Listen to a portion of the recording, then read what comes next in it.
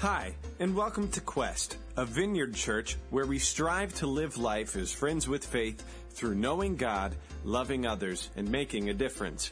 If you're new, there will be information at the end of this podcast to help you plug in at Quest both in person and online. Now, let's dive into this week's teaching.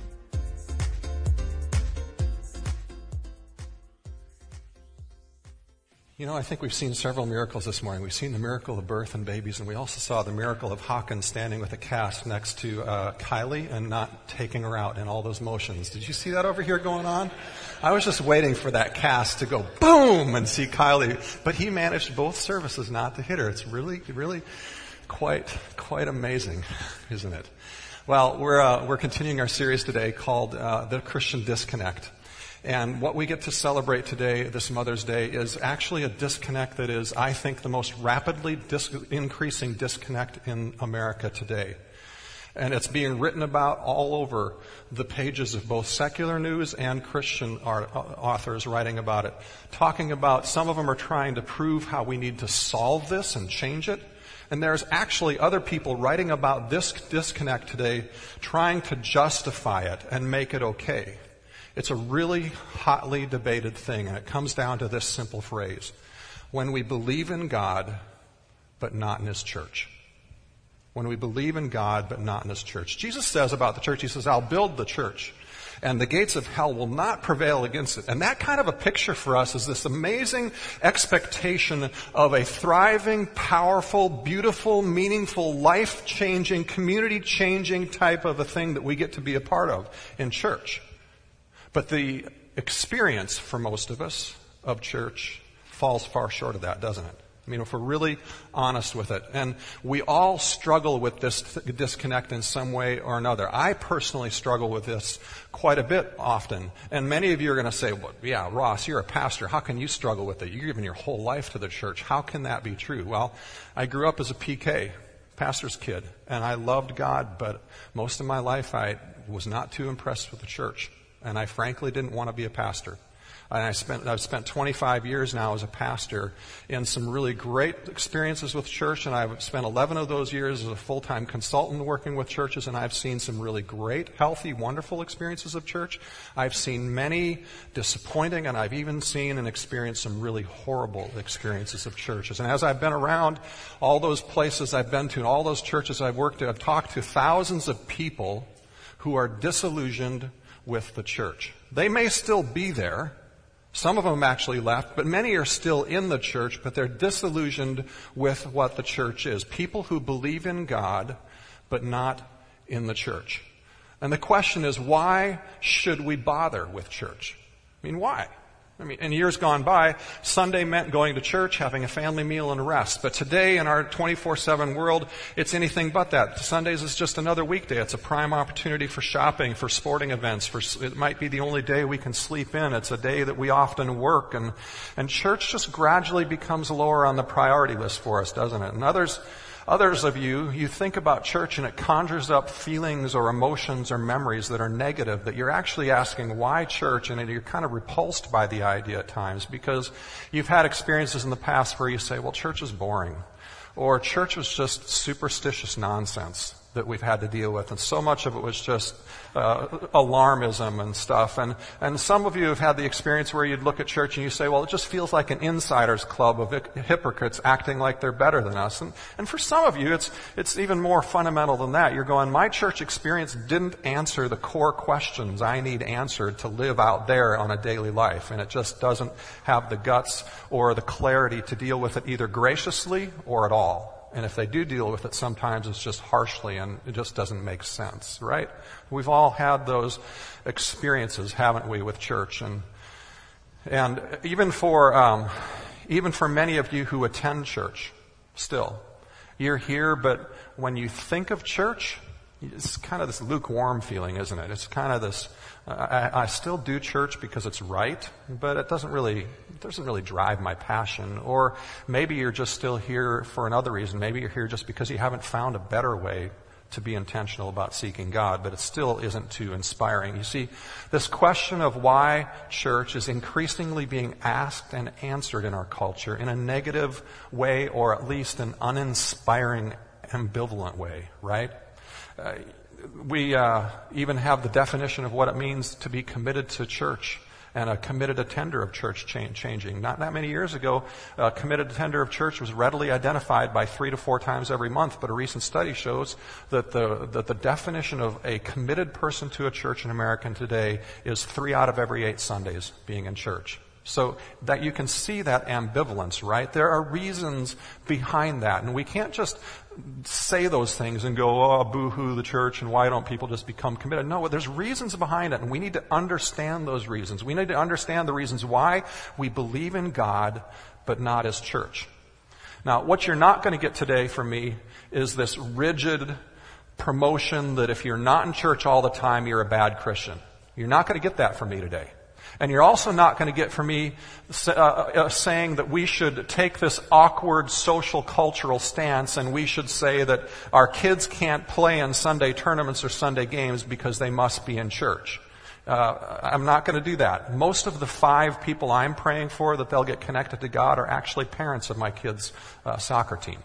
And 2 weeks from now, I'm going to be gone to Michigan, enjoying my son play a game on Sunday and spending time hanging out with my 5 who I'm building friendships with. I don't want to get us into any of those rigid types of thinking. But the reality is, today, what we're going to look at is try to understand what the church really is, what God wants it to be. And He's really placed in each one of our heart a desire for it to be that. And that's part of the reason we have this disillusionment and disconnect, because being created in His image, we have this desire placed by Him for it to be something more than it is. And we're also going to talk about how we can become that strong, effective church that God desires.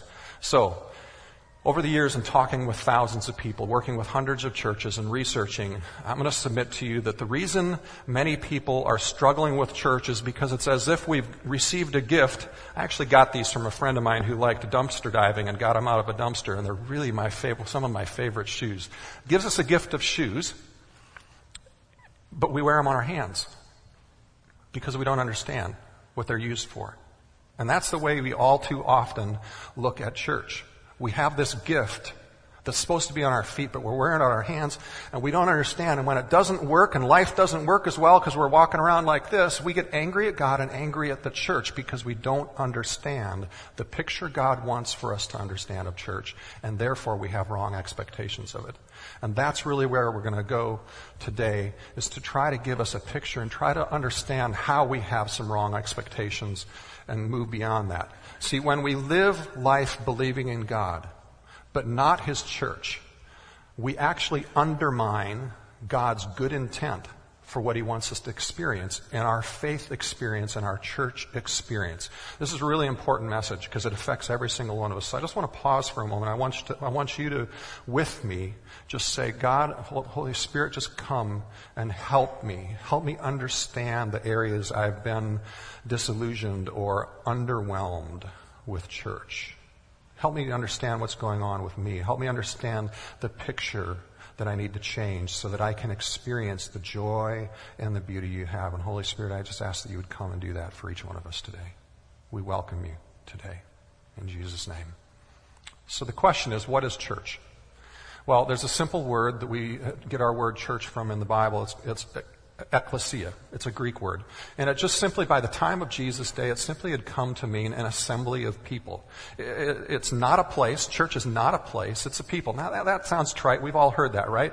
But this term ecclesia was not even a religious term of the day. It wasn't used to refer to religious gatherings. In fact, there were actually other Greek words in the day that were used to refer to a gathering of religious people. This was actually the popular term of the culture of that day, used to talk about pretty much any gathering, but primarily it was used for gatherings like maybe a civic gathering where we gather for a common purpose with a common identity under a common authority.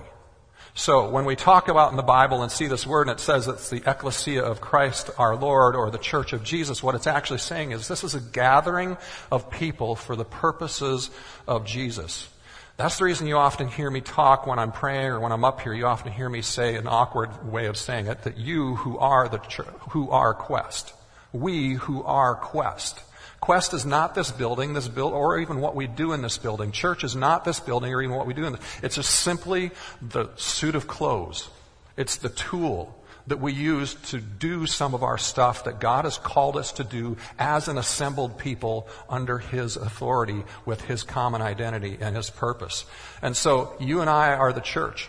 Today, right now, we're the church. When you go out of this place and you go out to eat, or you walk the mall this afternoon, or you sit in your backyard with family or friends, you are the church all the time, wherever you go. God's hope, the Bible teaches us, is actually invested in you and me, the church, individually and when we're assembled together. We are the church. In fact, Jesus is so intent about this that He says when He went away, He said, it's better that I go away and I give all of you the Holy Spirit, because you're going to do more than I could ever do if I stayed here. That's how important we as the church are. And so the question for today is, can we receive that hope for us? The church. Can we believe in that? Can we receive that picture of the church for us and really believe it?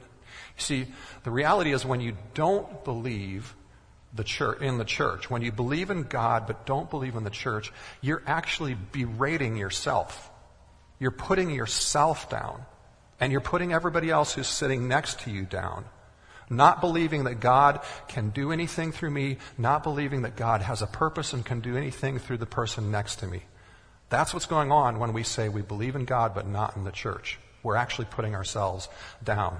God's hope for the world is through the church. And he describes the church in really rich ways all throughout the Bible. He uses a lot of metaphors, and we're going to talk about a bunch of those metaphors. We're going to talk about the bride of Christ, or sometimes it's used as God's betrothed, or basically we're Jesus' fiancé.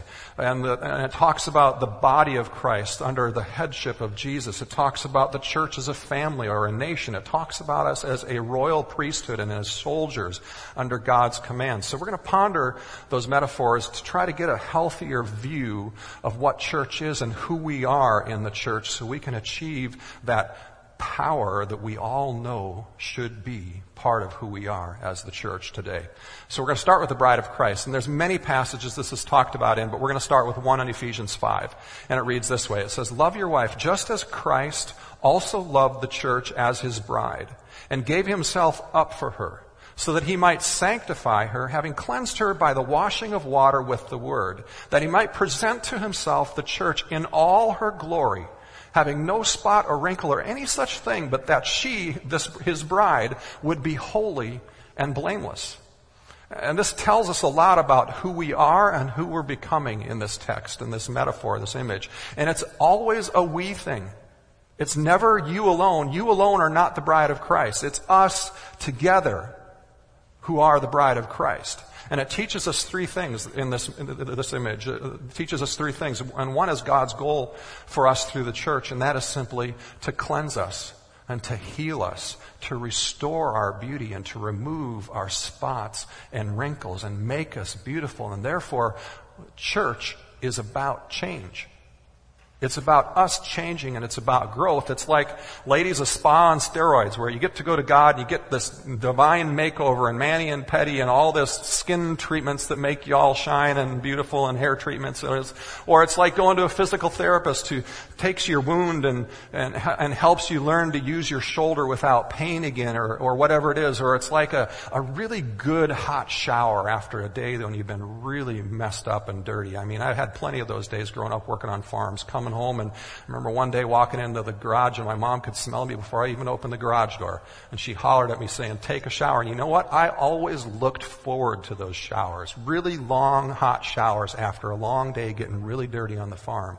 And the question is, do we come to church gathering together with that kind of eager anticipation that God is going to change us, He's going to make us better, He's going to clean us, He's going to heal us, He's going to take the burdens off our shoulders, He's going to remove the wrong type of thinking that we have that prevent us from achieving all the abundance and beauty and joy that He wants us to have?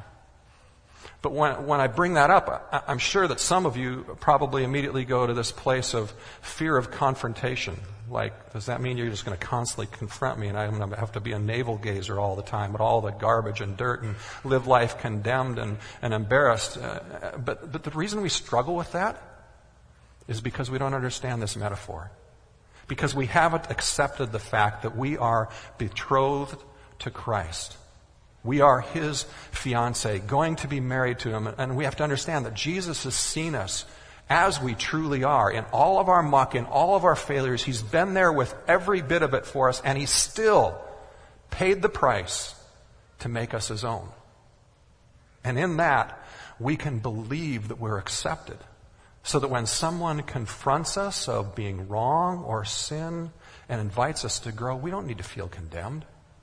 We can just feel the invitation in it, whether they're right or wrong. Instead of treating the person like they're a judge, we begin to have our relationships where people confront us of sin or talk to us about right and wrong, and we get to see them as a doctor, a kind friend who's a doctor, trying to help us by pointing out an area. And whether they're right or wrong in their diagnosis, or whether they're right in their diagnosis but wrong in how the healing is going to come, or whether they're just wrong altogether, it changes the dynamic in our relationships as people who are the church. You see, it's also part of the gospel.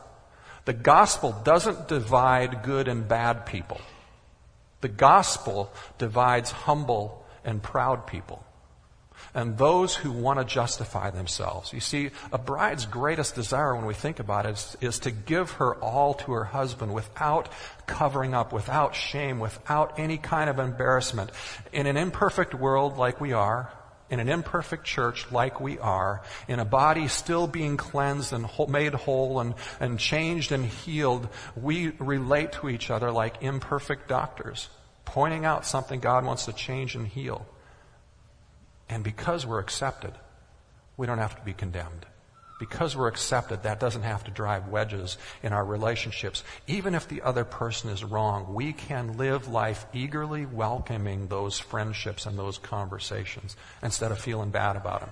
But our ability to stay together is our ability to realize how accepted we are as the bride. Because when we don't, we start carving arms off, we start cutting on ourselves, we start distancing ourselves from the church, and it's all based upon the fact that we do or don't feel like we are accepted, like we are really the bride of Christ.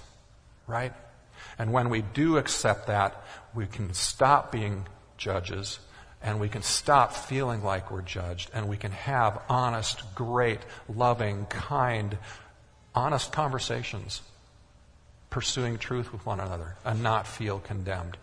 So the question is, do we relate to other members of the church as judges, or do we relate to them as imperfectly kind-intentioned friends, like a doctor trying to bring more beauty to our lives? The third aspect that I think the bride of Christ teaches us as well is this. The bride of Christ image also speaks to God's intent that we learn to worship Him, that we learn to have this intimate, beautiful, powerful, fun, interactive relationship with Him, right?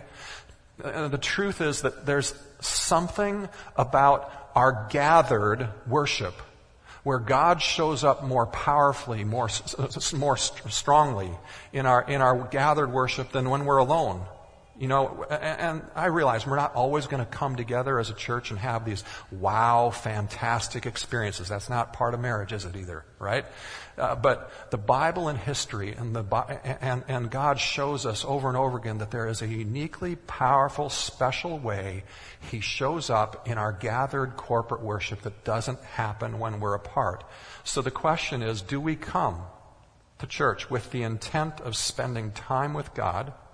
Or do we come with the expectation of deciding whether church was good by whether we like the music or the message kept our interest or by the way the people greeted us? You know, do we come as consumers or do we come as worshipers?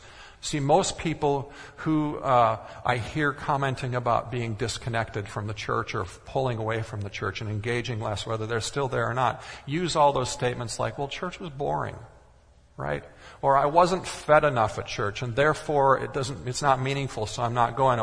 It didn't change me. I didn't like the preacher. I didn't like the music. Those are the things you hear from people talking about their disconnects. Now, I'm not trying to belittle the fact that we as a church need to learn to do things with a quality that tries to overcome those things, to be as interesting as possible. I'm not belittling that at all. But all of that expectation and focus is on what I do to get from the people leading the service. What do I get from the people leading the service? And there's nothing in those statements of disconnection about owning our own focus on experiencing God, or going back to the bride of Christ image, fawning over God, our groom. Do we come with those expectations? You see, a bride is not a consumer. A bride is a lover. And there's a big difference.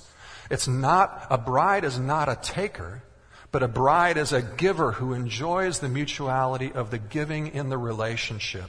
And it's important that we come together, gathering together for this worship experience, prepared to encounter, not coming as skeptical consumers waiting for God or the preacher or the worship leader or something to merit our attention and be interesting enough to grab our attention, but when we're together to be the bride of Christ, to come to worship and to love on God with that motivation. Now, one of the other most frequently used metaphors to describe who the church is the body of Christ, and Jesus is our head. And this idea introduces this beautiful, simple idea of unity within diversity. And it's found in many places, but let's look at 1 Corinthians 12, and it reads this way. It says, "For by one Spirit we were all baptized into one body, whether Jews or Greeks, whether slaves or free, we were all made to drink of one Spirit. And for the body is not one member, but many. If the foot says, because I'm not a hand, I'm not a part of the body, it is not for this reason any less a part of the body. And if the ear says, because I'm not an eye, I am not a part of the body, it is not for this reason any the less a part of the body." Now, this is where this really hits home. This image hits home for all of us. The question is, what if church really is incomplete without you? What if church is really incomplete without you? See, we all have these strong expectations of church, don't we? That God should provide this. And the reality is that the church is all of us together. And God says every single one of us, every single person in this room, not one of you left out, every single one of us, all of us together have a role to play. And when any one of us or more chooses to sit on the sidelines, we begin to disconnect the body of Christ. We end up making the body of Christ incomplete. We end up making it an aberration of what it's intended to be, full of wounds. It's like a healthy person who's missing an eye, or it's not the way God intended us to be. You see, it's a corruption that Americans have often looked at church like it's a performance, or look like it's a concert, or we've looked at church as a motivational speaking engagement, trying to get our needs met and try to get that inspiration to keep us going for the next week, or we come as consumers attending something, but that's not church. And when we have that expectation, we're going to be disappointed. The powerful, life-giving church we all long for can only happen when every one of us engages. No ears on the hand, no fingernails in the eye trying to be the eye. We have to all be who we are, made to be, fitting together in our gifts, in our right place, that God has designed us to function and enjoy and be a blessing at the greatest level possible. All of us finding out what God has designed us to do. Serving one another and worshiping God and serving the community and loving others to faith in Jesus. Now, some of you think, but I don't have anything to give. I just don't have anything to give. Paul actually addresses that in the very next few verses. He anticipates the fact that you're going to think that. Paul goes on and he says, so you think you're not honorable enough. You think you've got too much sin, that you're not presentable enough. You're not smart enough. You don't know enough to be able to make a difference for God and be a part of His purpose, right? And Paul says, baloney. That's hogwash. He says, actually, the less honorable, the less presentable have more honor in the body of Christ. And that actually comes back to a really important couple truths that we so often miss. It comes back to the essence of the power of the church, contrasted with the top reason people disconnect from church. Now, the top reason from studies all the time and from conversations that I hear from people disconnecting from church comes in basically two forms. One is they're all hypocrites and I can't be a part of that. I've got to be a part of people who are real, right? Or sometimes it's said this way: the people in church have so many problems. They're so messed up and there's so many sinful preachers and there's these business Christian leaders in the church who are really horrible bosses. Why would I want to be a part of the church, right? We hear that on a regular basis. And that's because we struggle with that, though, because the focus is on the wrong thing. We completely miss the essence of the power of the church and of being a follower in Jesus when we make that critique. The focus in those negative statements stems from the belief that only those who have been cleaned up, only those who have been perfected and made more presentable, only those with the power are the only ones with the power and credibility to do anything or say anything or on the behalf of God. Only those who can present themselves well, have enough theological knowledge and good enough character can confidently be involved in making a difference for God. And the rest of us, we got nothing to give. But you see, that view is a denial of the heart of the gospel.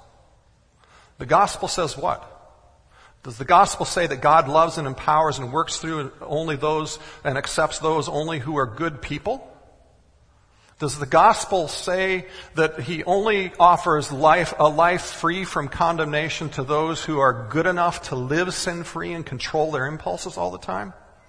No. That's not the gospel at all. God doesn't say that at all, but we oftentimes believe that. God often works best, Paul is telling us, God often works best through the most broken people who realize that even in my brokenness, even in my dishonor, even in the areas where I am not presentable at all by the world's or moral standards, even in my most unpresentable moments, God loves me. In my worst, God forgives and loves me. And on top of that, not only does he take me right where I'm at, but he doesn't overwhelmingly demand that I change everything all at once. He knows I can't. He's patient. He's kind. He loves me for a long time. He nurtures me even if I struggle with something for years and can't overcome it. He's already forgiven me and he loves me.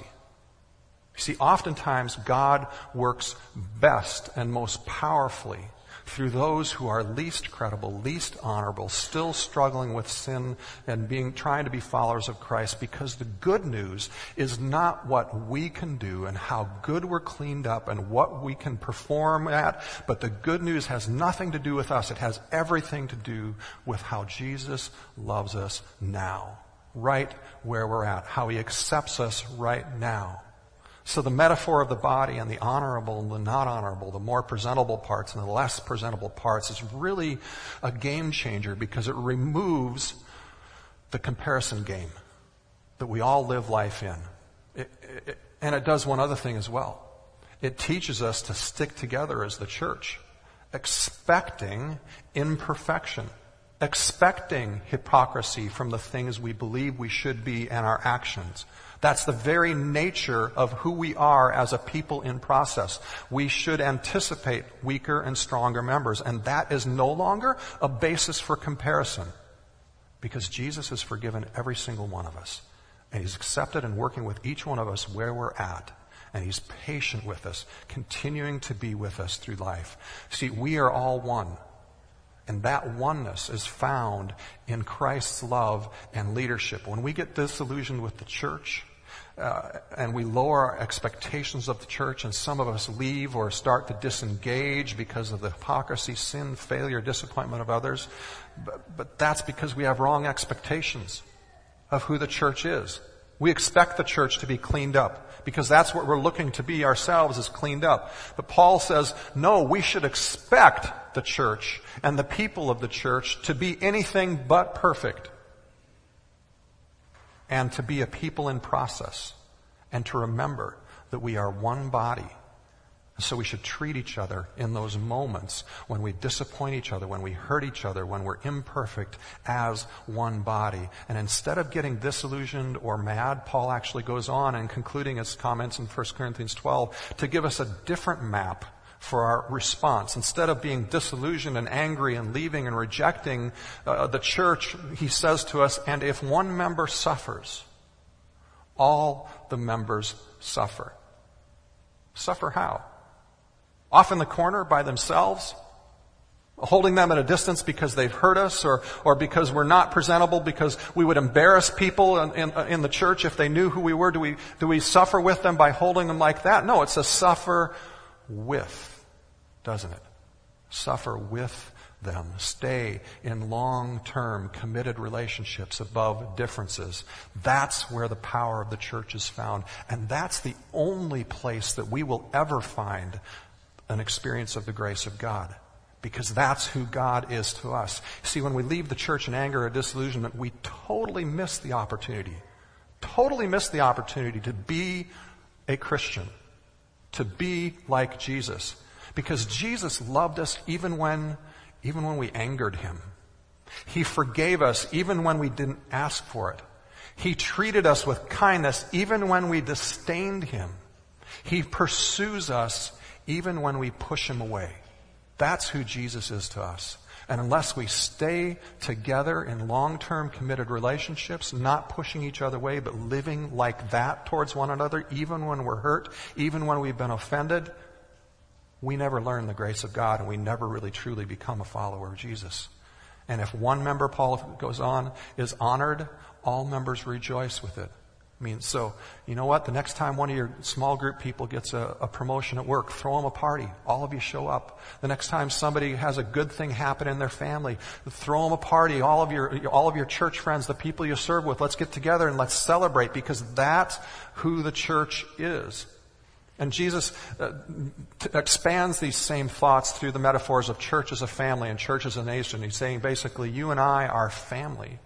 In fact, you and I, if we are followers of Christ, are really actually more family than many of us will ever be family with our biological family.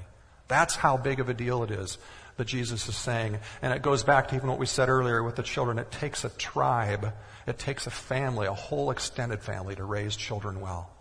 Jesus also uses the metaphors of the church of a royal priesthood and an army. I don't know, those sound kind of weird being put together, but they really go together. And it's not just what he's saying in those metaphors. It's not just me as a preacher. It's not just the small group leaders or the elders or the children's ministry workers who are representatives. It's every one of us. Every single person in this room has been appointed as a priest to represent God to the world. Every single one of us has been appointed that, to speak for God, to guide people towards God, to pray with people and expect that his power will show up as we represent him, because we are all priests to him. And the army symbolism goes along with that in terms of the mission. It says to be an army that overcomes evil by doing good, right? And victories in an army are never won solo. They're always won by everybody working together and doing their part. They're not even won by squads. They're won by an entire army doing their part. We win together, not separately.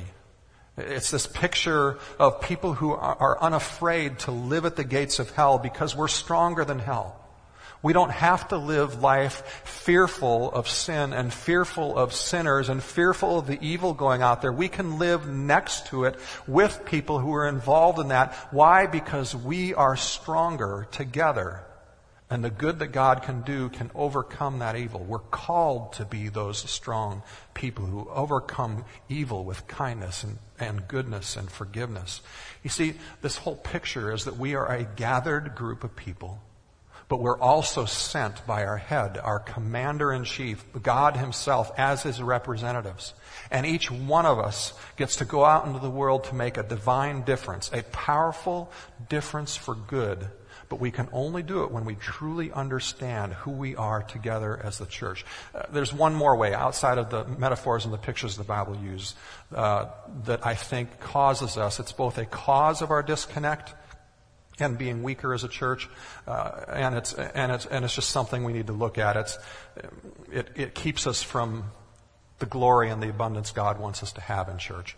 And I'm going to use an illustration that I heard from Robert Morris, another pastor, and he said it in first person, so I'm just going to tell it to you like he said it in first person. And the illustration goes like this. He says, imagine I have to go on an extended journey.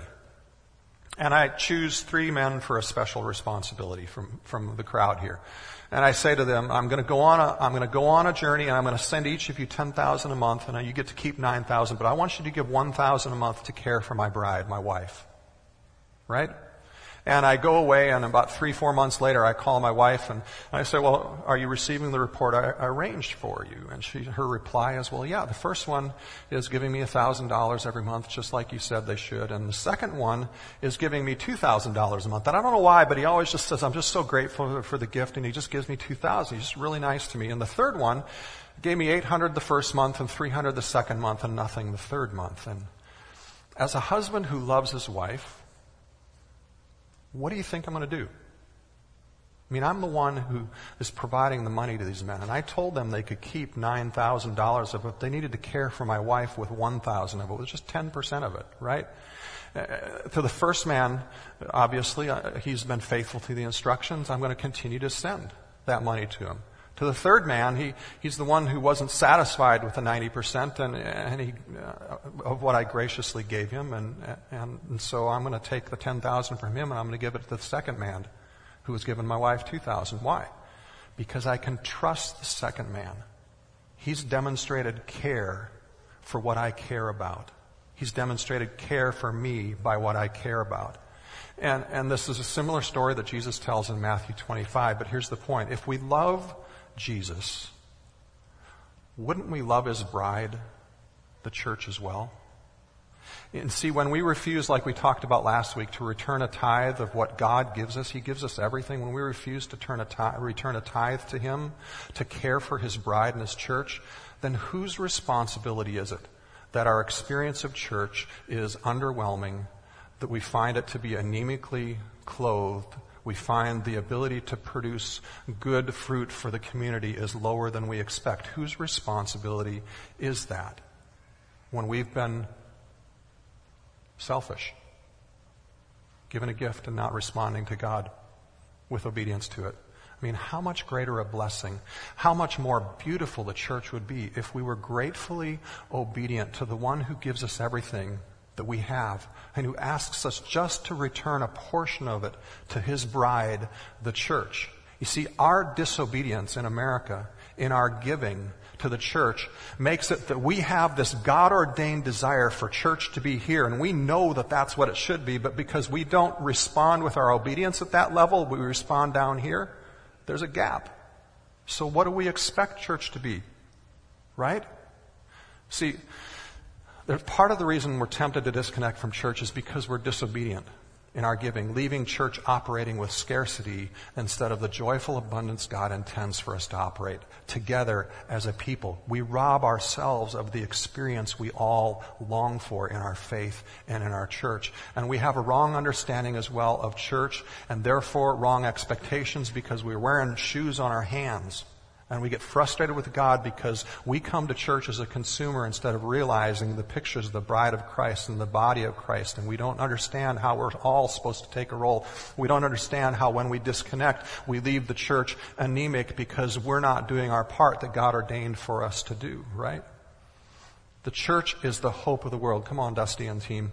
The church is the hope of the world. You, me, all of us together are the hope of the world.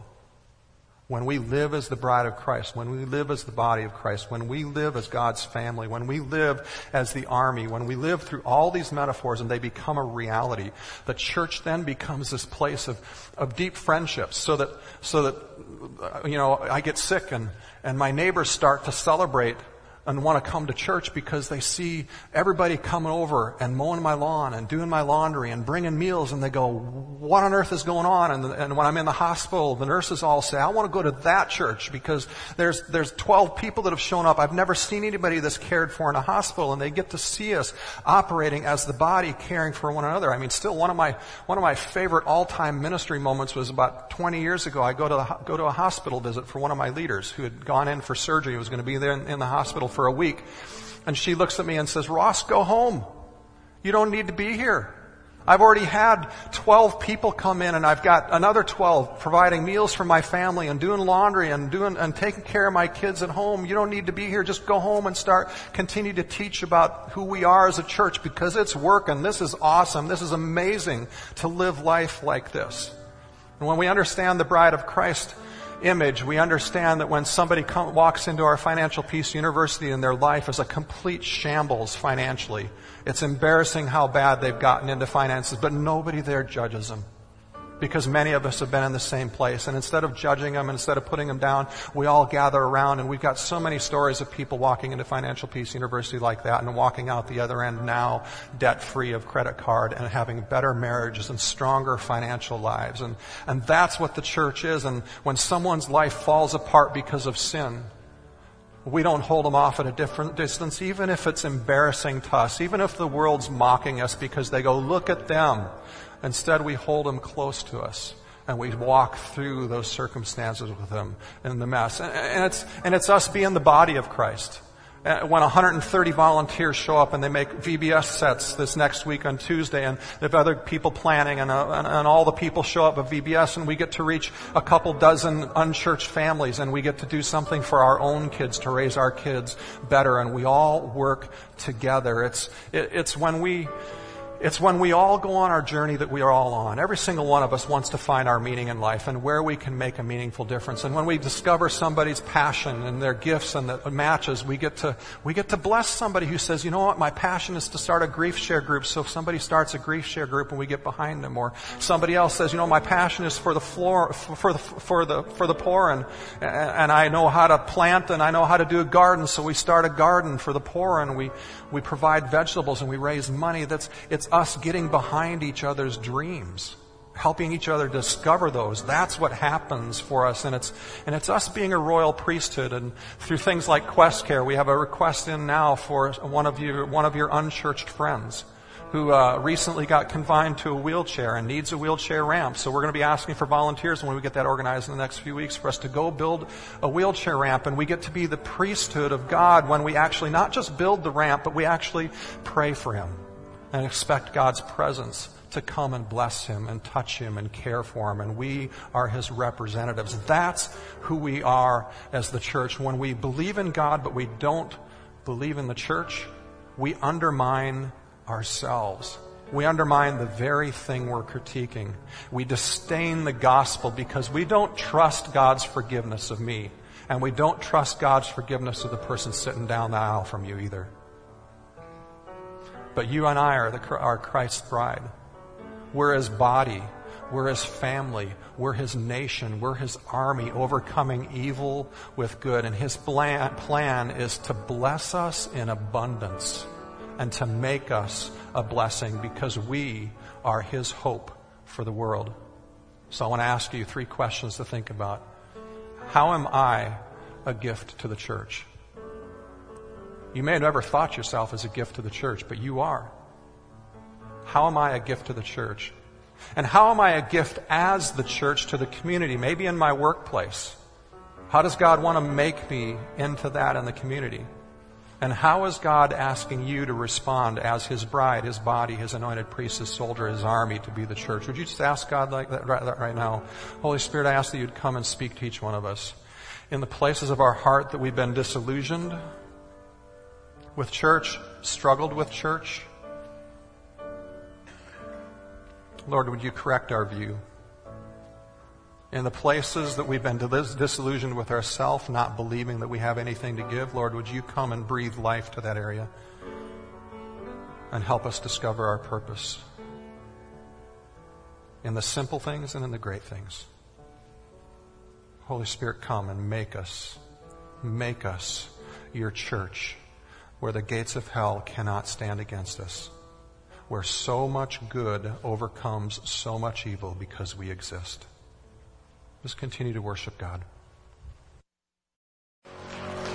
That's a true statement. We were made to thrive. Ushers, come on. Let's receive our offering. We're made to thrive. God says He wants our life to be abundance. And it requires we see that, we accept it for what it is, and we respond to Him with the obedience that allows Him to bless us. So Lord, we thank You for the opportunity to give today. We thank You for the great generosity You've provided for us, Lord, the way You have made us wealthy, every one of us in this room, and for the way You have saved us and blessed us, and for the way we get to be a part of Your good, bringing good to our community, overcoming evil with good. Lord, thank You for this opportunity to give. In Jesus' name, amen. As the ushers are receiving the offering, I want to invite you today to be the church to one another. Each and every one of you are priests of God if you're a follower of Jesus. So if there's anybody next to you that has a healing they need to receive, if there's anybody next to you that has a job situation you need prayer for, if there's a decision, a family decision, you don't have to be specific about it. Just turn to your neighbors and let them pray. And let yourself experience God's presence. And if you don't know anybody that you want to turn to, then just come on down and sit on the front row here, and somebody will come by and pray with you from the staff or from the board of elders or one of the other prayer people. But let's go this week and let's be the church. And let's expect God to bring great, thriving abundance through us in our community. God bless. Have a great week. Thank you for listening to this week's sermon audio. If you are loving Quest Podcast, let us know on Facebook or Twitter by using the hashtag #GoToQuest. For more information about Quest, who we are and what we do, or if you would like to help support Quest financially, please visit us at gotoquest.org. That's GOTO Quest.org.